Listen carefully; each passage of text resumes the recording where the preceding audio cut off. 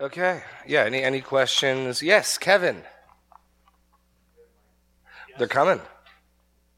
The mics are coming. When you read in 2 Peter 1:10 and 11, can you explain the never fall part of that we will never fall? That insinuates that we possibly could fall. What verse? 10? 10, the end of 10. Yeah. I will give you my off-the-cuff thoughts about fall. Oh, you are here, Greg? Okay. Oh. Okay. Hey. I think in that context, fall could just mean like a lapse in your walk. I mean, if you're constantly adding to your faith virtue, knowledge, self-control, steadfastness, godliness, brotherly affection, and love, if you're constantly doing that, you're not going to fall away from the faith. You're not going to have any big lapse in your walk. You're going to have daily dust-ups, but you're not going to be, you're not going to fall or fall away, as it were. Well, yeah, I think so. Look at how he describes it in verse 9. Whoever lacks these qualities is so nearsighted that he is blind, having forgotten that he was cleansed from his former sins. So I'd probably look at verse 9 to describe fall, most likely. Getting to a point where you haven't even remember what God did to you or for you, something like that. Yeah, backsliding, something like that, yes. Greg Sweet. So this isn't a salvation issue. The fall is not. I don't think in 2 Peter it is. I think there are places, I do think there are New Testament texts that warn you, watch out or you're going to perish. And there's a whole... Stumble. Well, no, in 2 Peter, I don't think it's referring to that. I'm agreeing with Greg. In 2 Peter, I don't think he's talking about like going to hell. Hebrews is a whole other beast. And some other passages like that warn you that if we go on sinning deliberately, there no longer remains any sacrifice for sins, but only a certain fearful expectation of fiery wrath and judgment that will consume the adversaries of God. For we know him who says, vengeance is mine, and again I will repay it, is a fearful thing to fall into the hands of the living God. That's Hebrews 10. If you keep on going on sinning, I don't know what will happen, you should expect hell, is basically what the author of Hebrews is saying. And he doesn't actually say what will happen. He just says there only remains a fearful expectation of fiery wrath and indignation that will consume the adversaries of God.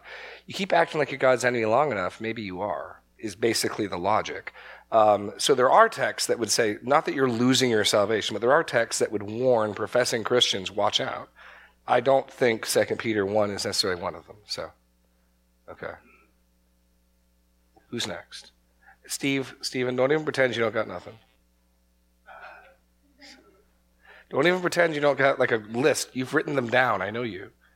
Okay. Oh, he didn't bring them with me. Okay. Okay. Other questions, thoughts, complaints? Haiku. Oh, Elsa.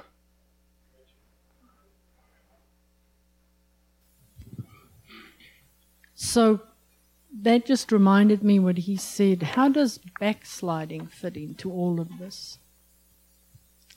Backsliding, how does it fit into all of this? What? I'm stalling? No, hold on. That's a broad question. How does it fit into all of this? Okay, I see. Believers can and do go into periods of sin. That's clear. David murdered a man, stole his wife, hid it for at least 9 months because the child was born, right? Other believers we know can struggle. And we're always, and this gets back to the currency we're supposed to take from these things. It would be wrong to conclude, this gets back to even 1 Peter, I believe I'm elect, therefore I don't have to worry. Therefore I don't have to persevere. No, Peter takes it the other way. Because of all that God's done for you, zealously add to your faith these things. Confirm your election. Notice he didn't say you confirm your election by looking back to the date on your Bible when you prayed the prayer and really, really meant it. Because again and again in the New Testament, the fruit that you're consistently bearing trumps everything else in regards to the verification process. Absolutely, there's a confidence and an assurance we get when we pray a prayer.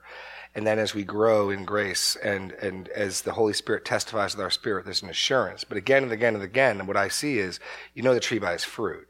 And we get back to the notion of, don't tell me it's an apple tree if those are oranges on it, you know. So the way you verify your election and calling is by increasing. It's not some bar. It's not some measurement that you have to, are you this good?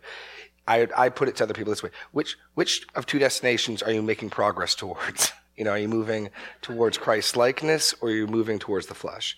Which one are you on? Which might mean that for a time a believer might wonder if they're a believer. And I think that's as it should be. In other words, a born-again Christian in sin might very well be the Lord's will for them to wonder, who on earth am I? I mean, David, even in Psalm 51, restore to me the joy of my salvation. That while you're walking in darkness, I don't think biblically you can determine with absolute certainty what you are. Like, this kind of a, we'll see. You know, I really believe, okay, that if you really think you're a child of God, then you will snap out of this. The shepherd will pull you out of this. But we'll see. And so that's my initial, is that what you're getting at? Or do you want me to go different places? I can talk ad nauseum, just ask my friends.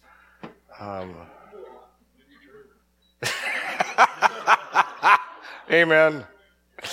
Can I get an amen? Okay. Jim.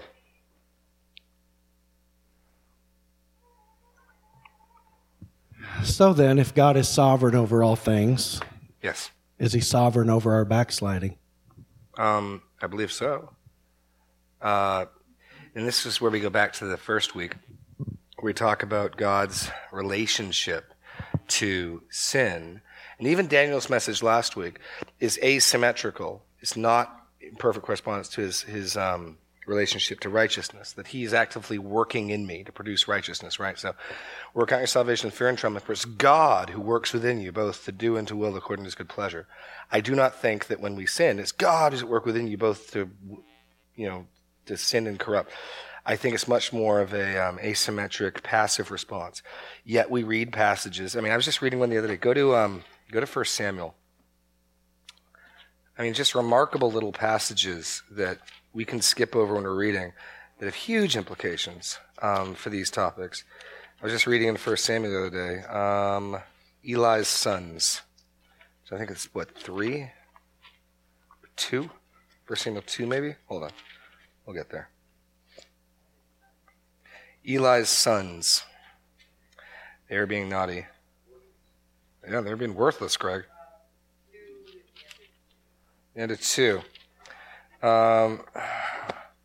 Okay. Eli rebukes them. They don't listen. And the reason they don't listen is it was from the Lord, because he had determined to put them to death. Where is that? Hold on. Maybe it's 1. See, this is why I should have this stuff prepped. 2:25? Okay. There we go. 2:25.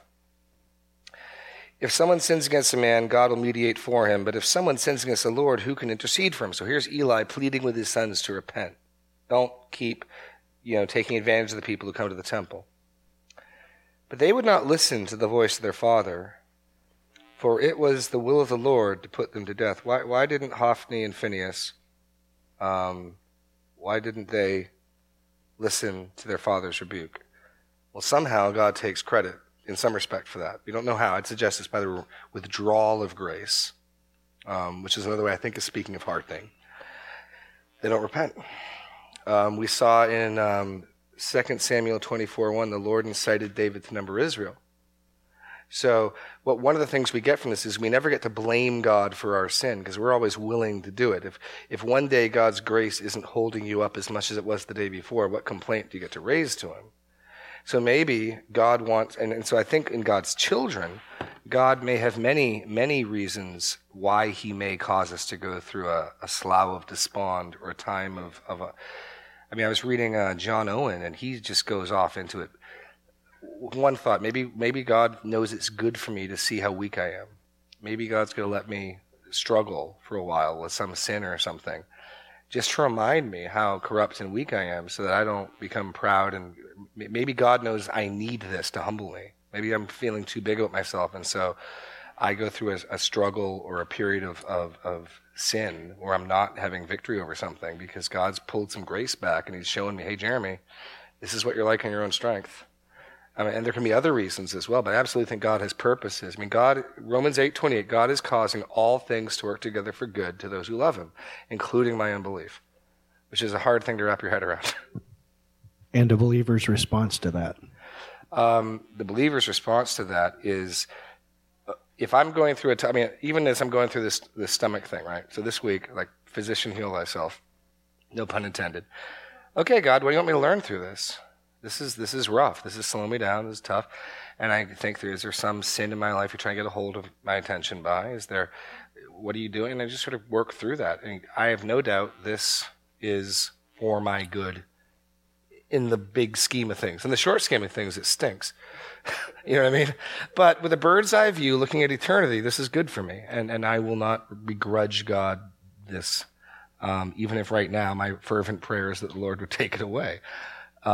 So we try to lean into what God's doing, and we look for his, if you're struggling with sin, this wrong conclusion is, well, God's sovereign, he's determined I'll struggle with sin.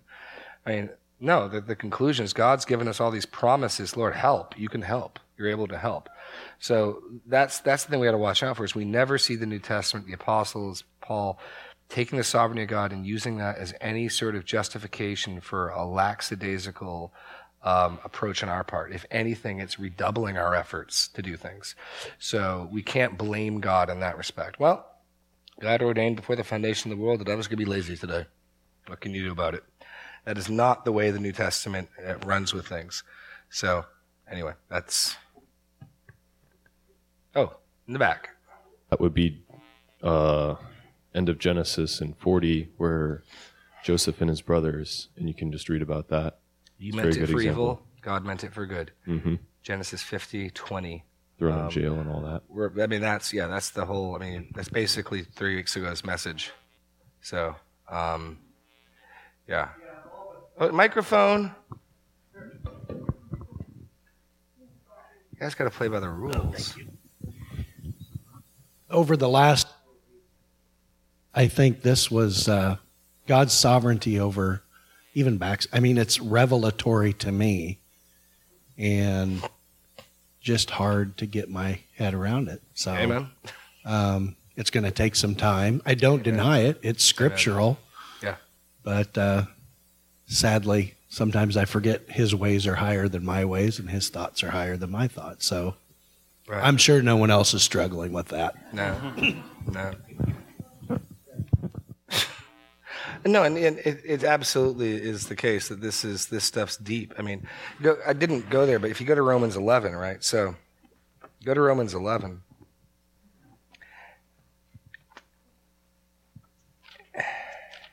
So Paul starts this whole discussion about Israel. Actually, go to 9.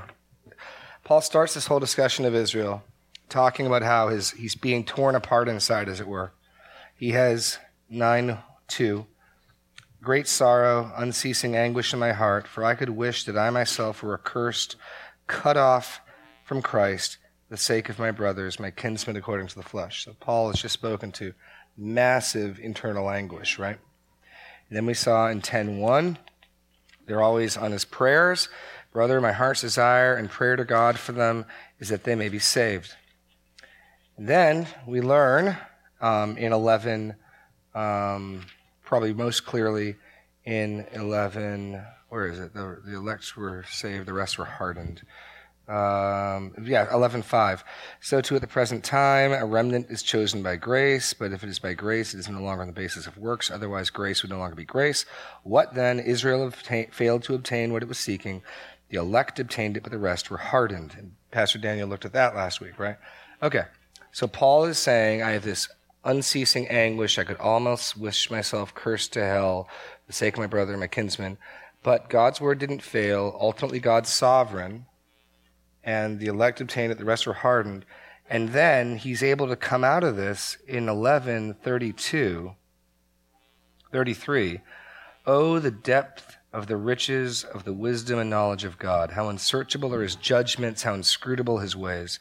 For who has known the mind of the Lord, or who has been his counselor, or who has given a gift to him that he might be repaid? For from him and through him and to him are all things. To him be glory forever. Amen. Says the guy whose heart is aching and torn apart.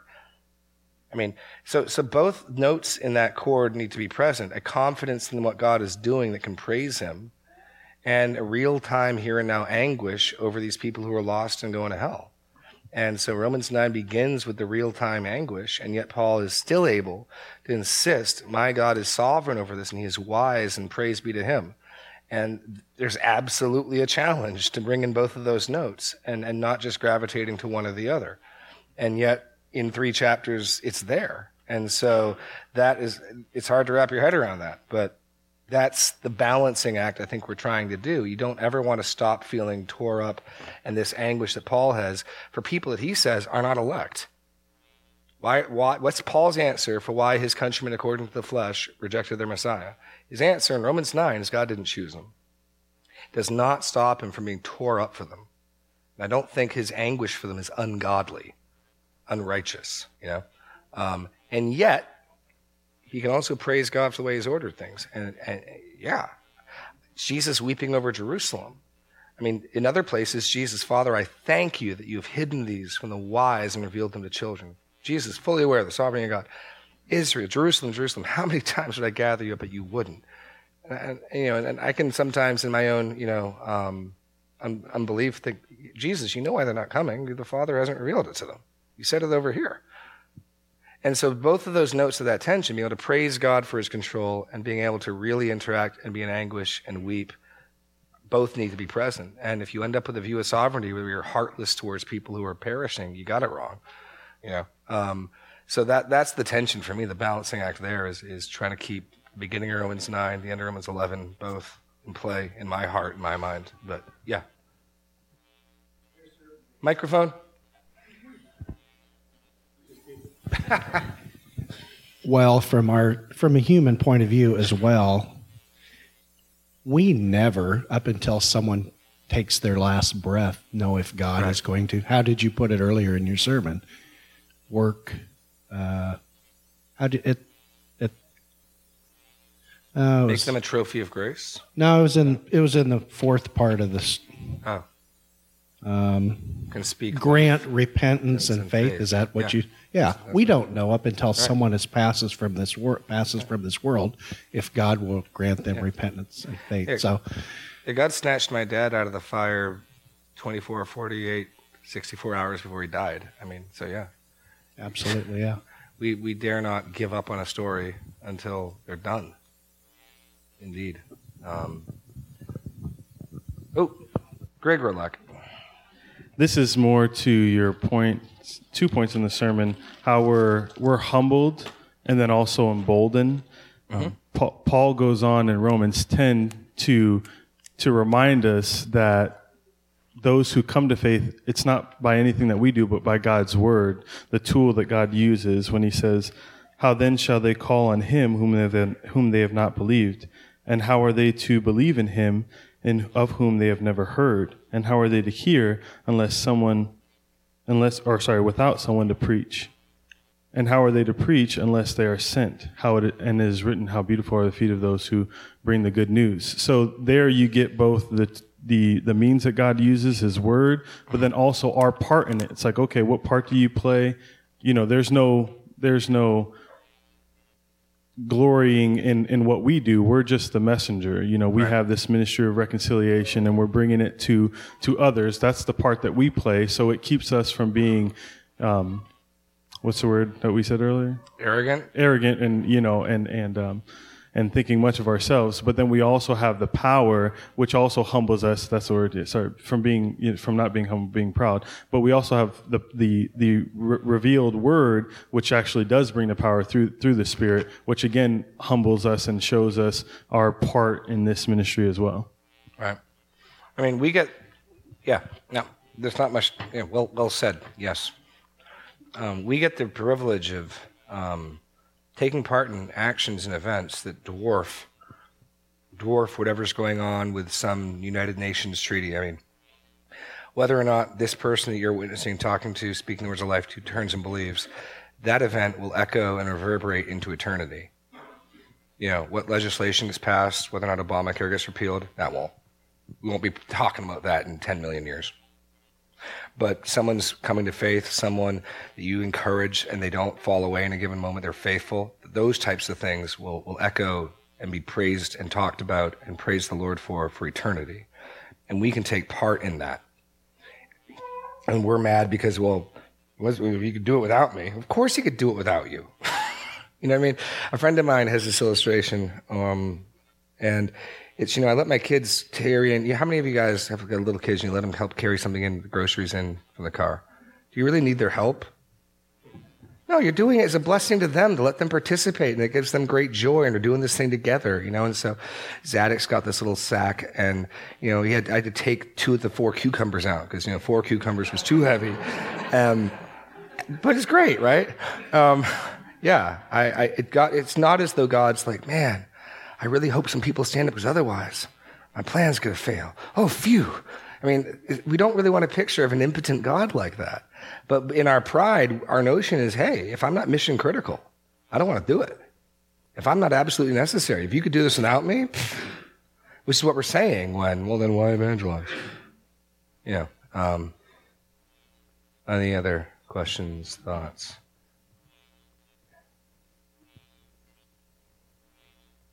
In the back, and then in the front, middle.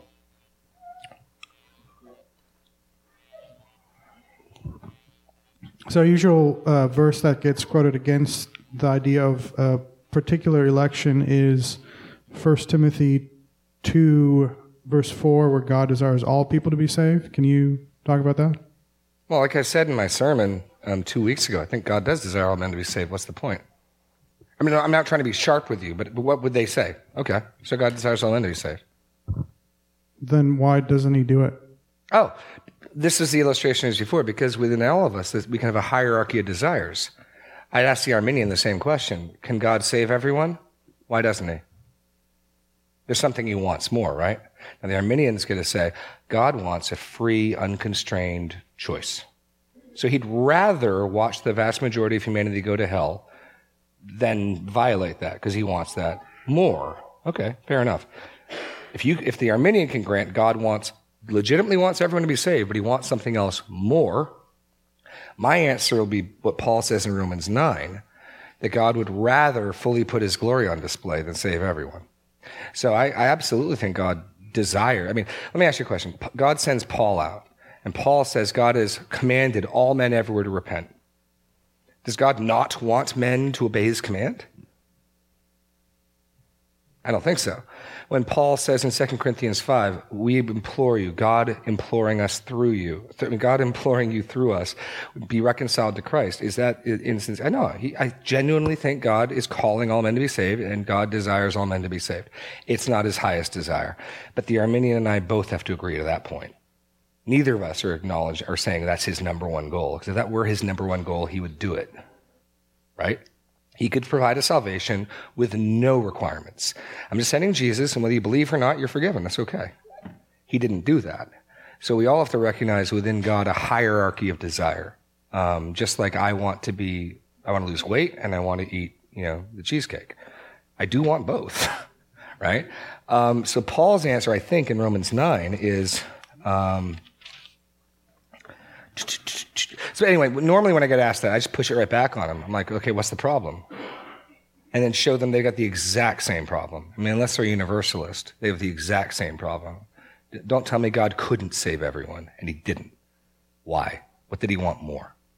So in Romans 9, Paul says this, what if God, wanting to show his wrath and make known his power, has endured with much patience vessels of wrath prepared for destruction, in order to make known the riches of his glory for vessels of mercy, which he has prepared beforehand for glory.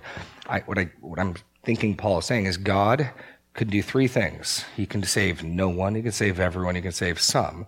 It pleased him ultimately to save some. And this is after he's inviting everyone, and everyone has gouged out their eyes and ripped off their ears, lest they hear and turn and be saved. And in the light of that, I am going to save some, is what he chooses to do. He's free to do that. And the reason Paul says here he wants to do this, he wants some to get what they deserve, some to get justice, and thus to demonstrate his holiness, to demonstrate justice, and to give a comparison for those who receive grace to know what they're saved from. It pleases God ultimately to have that state of affairs. Now, that's what I think Paul's saying there, but that's something like that is my answer for what does God want more. But I just want to insist that both sides have to deal with that. It's not simply a problem for the person who believes in election. Greg, or unless you got more to say to that, JP, and then we'll go to the center. Oh, he's not done.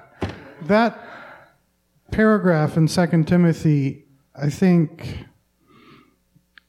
can give you some problems if you go that route. Just because, I mean, Christ, so following that, it says Christ, the man Christ, who gave himself as ransom for all, which is the testimony given at the proper time.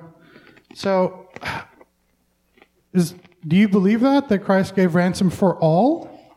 We have intentionally avoided that topic in this series. I'm not ready to go there yet at the moment.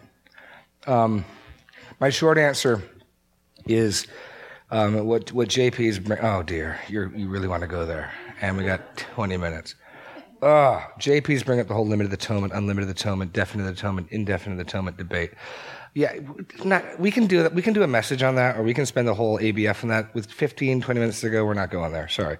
Just because that's a topic where either let me say the whole thing or don't say anything. It can really be confusing otherwise. So I'm not trying to punt as much as I'm saying, give me time to talk about that. That's a big topic.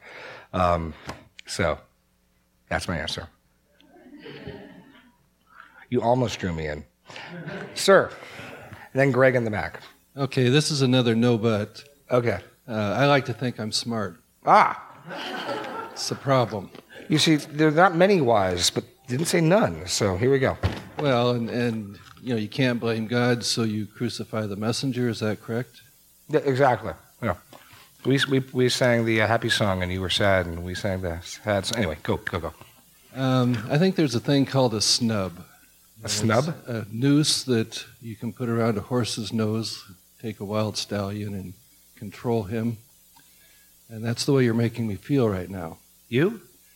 There is what in America we call inalienable rights, God-given inalienable rights. Yes, sir. And I'm realizing how we've totally missed the boat. An example would be slavery. We think that all men should be free, and that's not what the Bible preaches at all. It teaches us how to treat our slaves. Okay. Where are you going? When we look at our morality and what we think is right, all I'm learning is that we don't see things the way God does, and we've missed the boat. Okay. I'm confused on what you're looking for a response from me. I'm not looking for a response. Okay. I'm listening. I'm learning. Okay. And I am complaining that it doesn't make sense. Okay. Okay. And that's not all bad. I'm just trying to accept it. Okay. A similar example. My mother is righteous to the point that it makes me look reprobate. But she has had some leg pain, a pinched nerve, that had her praying in the night that, God, please take me. And that's not a very big step for her, but it is for me. And fortunately, even with the plethora of doctors, she's getting better. You talk about your stomach, and you don't want to admit that it might be a caffeine worship, but how do we get a handle on these things? How do we get them to make sense to us when we don't have sense? I'm still not entirely sure, but I'll take a swing. But if anyone thinks they have a better grasp, I will.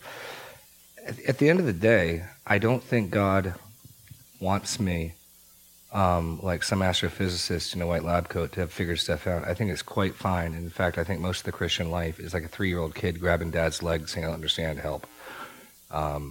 I don't know why I have this stomach pain. If there's something you want me to learn from it, I want to learn it because I don't want to go on with it. But I do trust you, and so when I take my kid to the doctor and he has to get a shot, I can't explain to him why that's important. At the end of the day, it's just we trust daddy, right? And so I think that's a completely fine place to be. When you talk about childlike faith, I think it's getting at things like that. Childlike faith terrifies me. We think of childlike faith, like, oh, it's just childlike faith. Kids believe a white guy comes down the chimney because their parents tell them, right? Childlike faith is massive. It is not small. Childlike faith terrifies me. I tell my kids, they believe me. If I told my kids the earth was flat, they'd go, okay. I mean, they'll believe me. Childlike faith. And so coming to God, I don't understand. I think is completely good place to be. I don't understand. I want to help. I think that stance towards God is faithful and good. And I think there's plenty of people in the Bible that's exactly. I think of Peter, right? Jesus has some really hard things to say in John 6. Eat my flesh, drink my blood. And most of his disciples forsake him. And Jesus turns to the 12, and he doesn't say, good for you, you stuck around. Do you guys want to leave too? And Peter just says, Lord, where else can we go? You alone have the words of eternal life. I don't have a sausage of an idea of what you just said, but I do know you speak the truth, so I'm not going anywhere. Like, more frequently in my life, that's where I'm at. We sing a song that bases that, where else can we go, Lord? Where else can we go? There are plenty of times where I don't have a clue what God is up to. But he has proven himself again and again to be good. And so I want to trust him. So the experience of, I don't get it, and this is hard. Yes. Greg wants to speak to this. Yeah, I think even the prophets, I was trying to search for the verse, but I couldn't find it. Even they spoke on behalf of God things that they didn't completely understand either, right? What's the verse that I'm missing there? The prophets, they spoke of things that they themselves didn't know. 2 Peter. Okay. Keep talking, I'll find it. I think that's helpful to understand too. Like they were speaking on behalf of God and not completely understanding totally what it is that they were saying, but they trusted this is the word of the Lord. This is what God has told me to speak to the people, and they themselves didn't quite understand that what they were saying. The end, the complete end of it. So I think just to echo what Jeremy's saying, I think that's a fine place to be sometimes, because there's revealed things that are for us, and then there are hidden things that belong to the Lord. I just gave up and I'm searching on my phone now. End of chapter 1 of 1st or 2nd Timothy? First, I thought it was 2 Peter 1. Now that's all the prophetic word more fully confirmed, knowing this, first of all, that no prophecy of Scripture ever came from one's own interpretation, for no prophecy was ever produced by the will of man. I'm looking for the prophets who wrote this, searched the Scriptures, and they learned that they would not be confirmed apart from you. I was just looking up apart from you. See if it shows up in 1 Peter. Apart from you. Nope. Good grief, where is that? Linda is not impressed. Hi, Linda. Okay. I think it's 1 Peter. But anyway, more questions or thoughts while I look up this elusive text? Oh, hold on. Greg's got more to say. Sorry, the real reason I was asking for the mic is, why does Paul use the phrase, and I guess what's the purpose of the phrase, what if God desiring to show his mercies? Like, how does that function in his argument to help us better understand what he's going to say next? To use a phrase like, what if God? It seems out of place for Paul to say something. Daniel would be the better person to ask because he's more recently done a detailed study on that. I think the point of it is simply saying this. Hey, Clay, what if it's this way? What do you got to say? I'm not certain Paul is saying this is absolutely the way it is. I think Daniel is more, and I'd be happy to let him persuade me or why from the text he thinks that. But I think the primary point is this. Would you object to the fact that God is free to do it? Whether or not he does this, is he free to do this? Do you have some just complaint if he does this? That somewhere between that and depending on how strong you take the what if. I mean, it could simply be, no, seriously, what if God wants to do this? What then? What's your complaint? What's your retort? What's your pushback? So I'm not sure how strong to take the what if. I'm more willing to look at it like Paul not absolutely saying what is, but rather this is how free God is. He can do this. I think last time I talked to Daniel last week, he's more persuaded it's not. The Greek's got different conditional clauses, first, second, and third, that can help shed light on whether the author thinks the if clause, the protasis, is true or not. So that would factor in. But Mike. So wait. While you look for a mic, wait. Be patient. Have patience. Yeah, it's not to worry. Perhaps it has something to do with how Paul introduced this question. Like Daniel said last week, that he doesn't think this is a legitimate question. Huh? He said introducts. Introduces.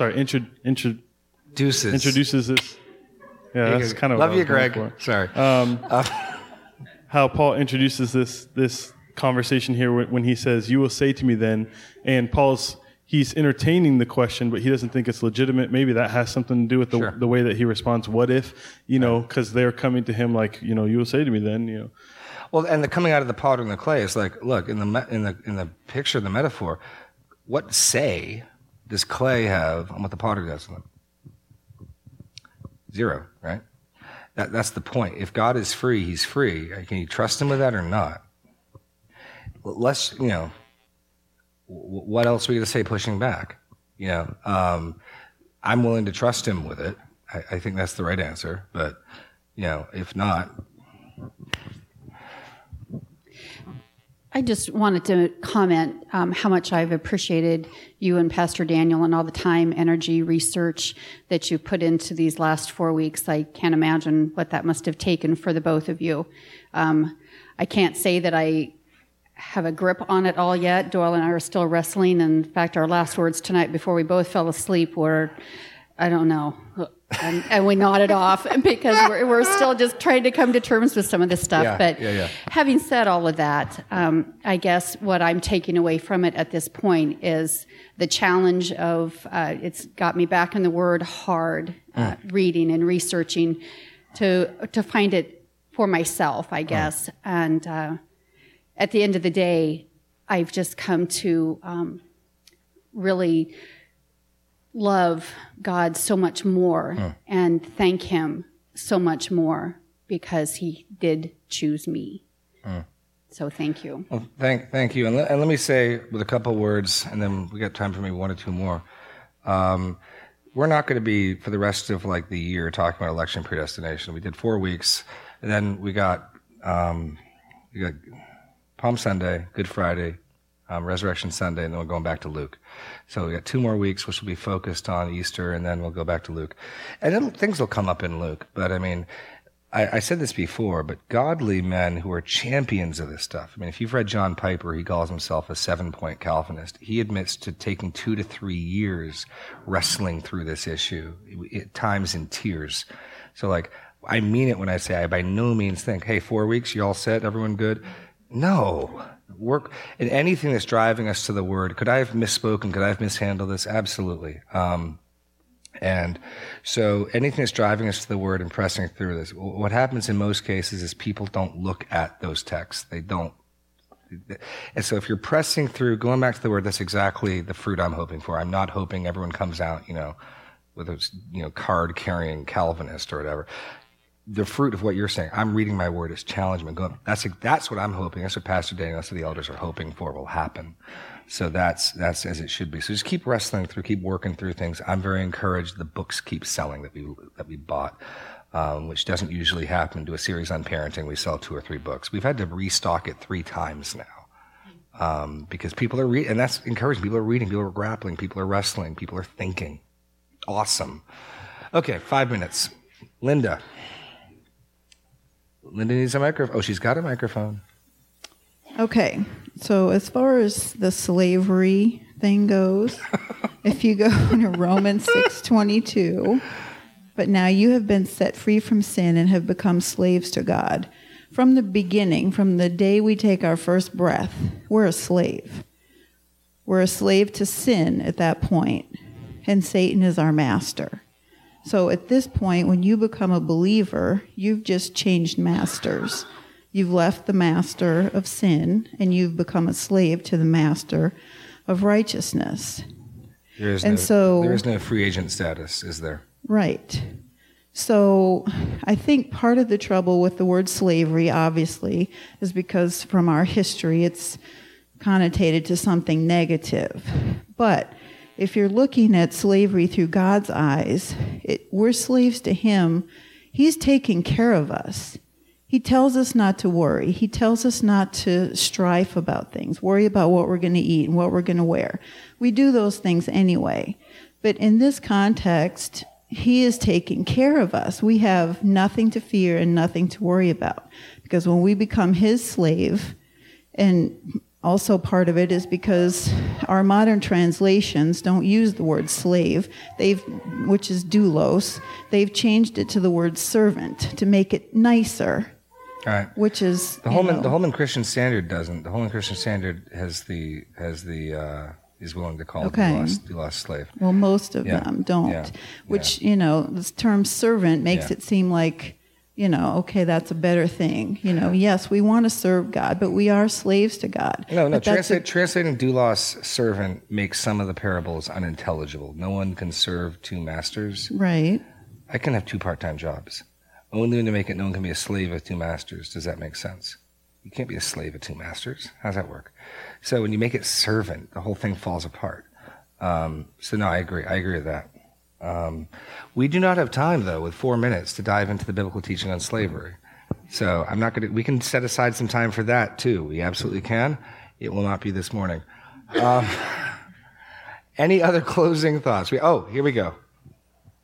I'm going to take a stab at this. Okay.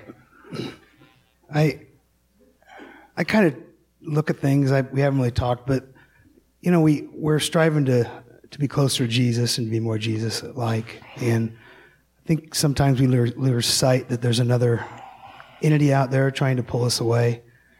And I think if we're on His team, I think the temptations he's pretty comfortable.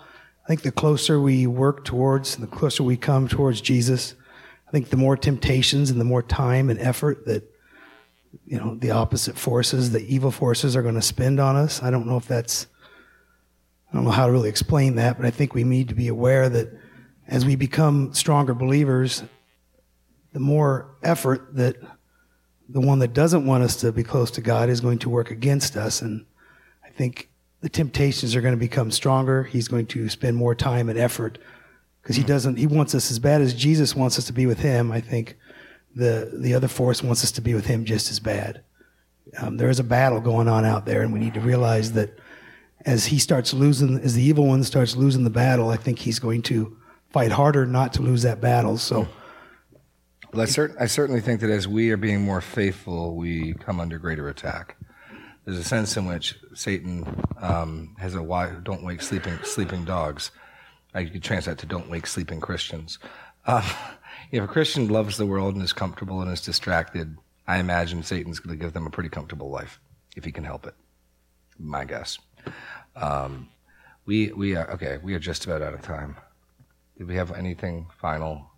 I'm going to let us go because we have a new attendees fellowship lunch after this. So I'm going to let us go, shockingly, 2 minutes early.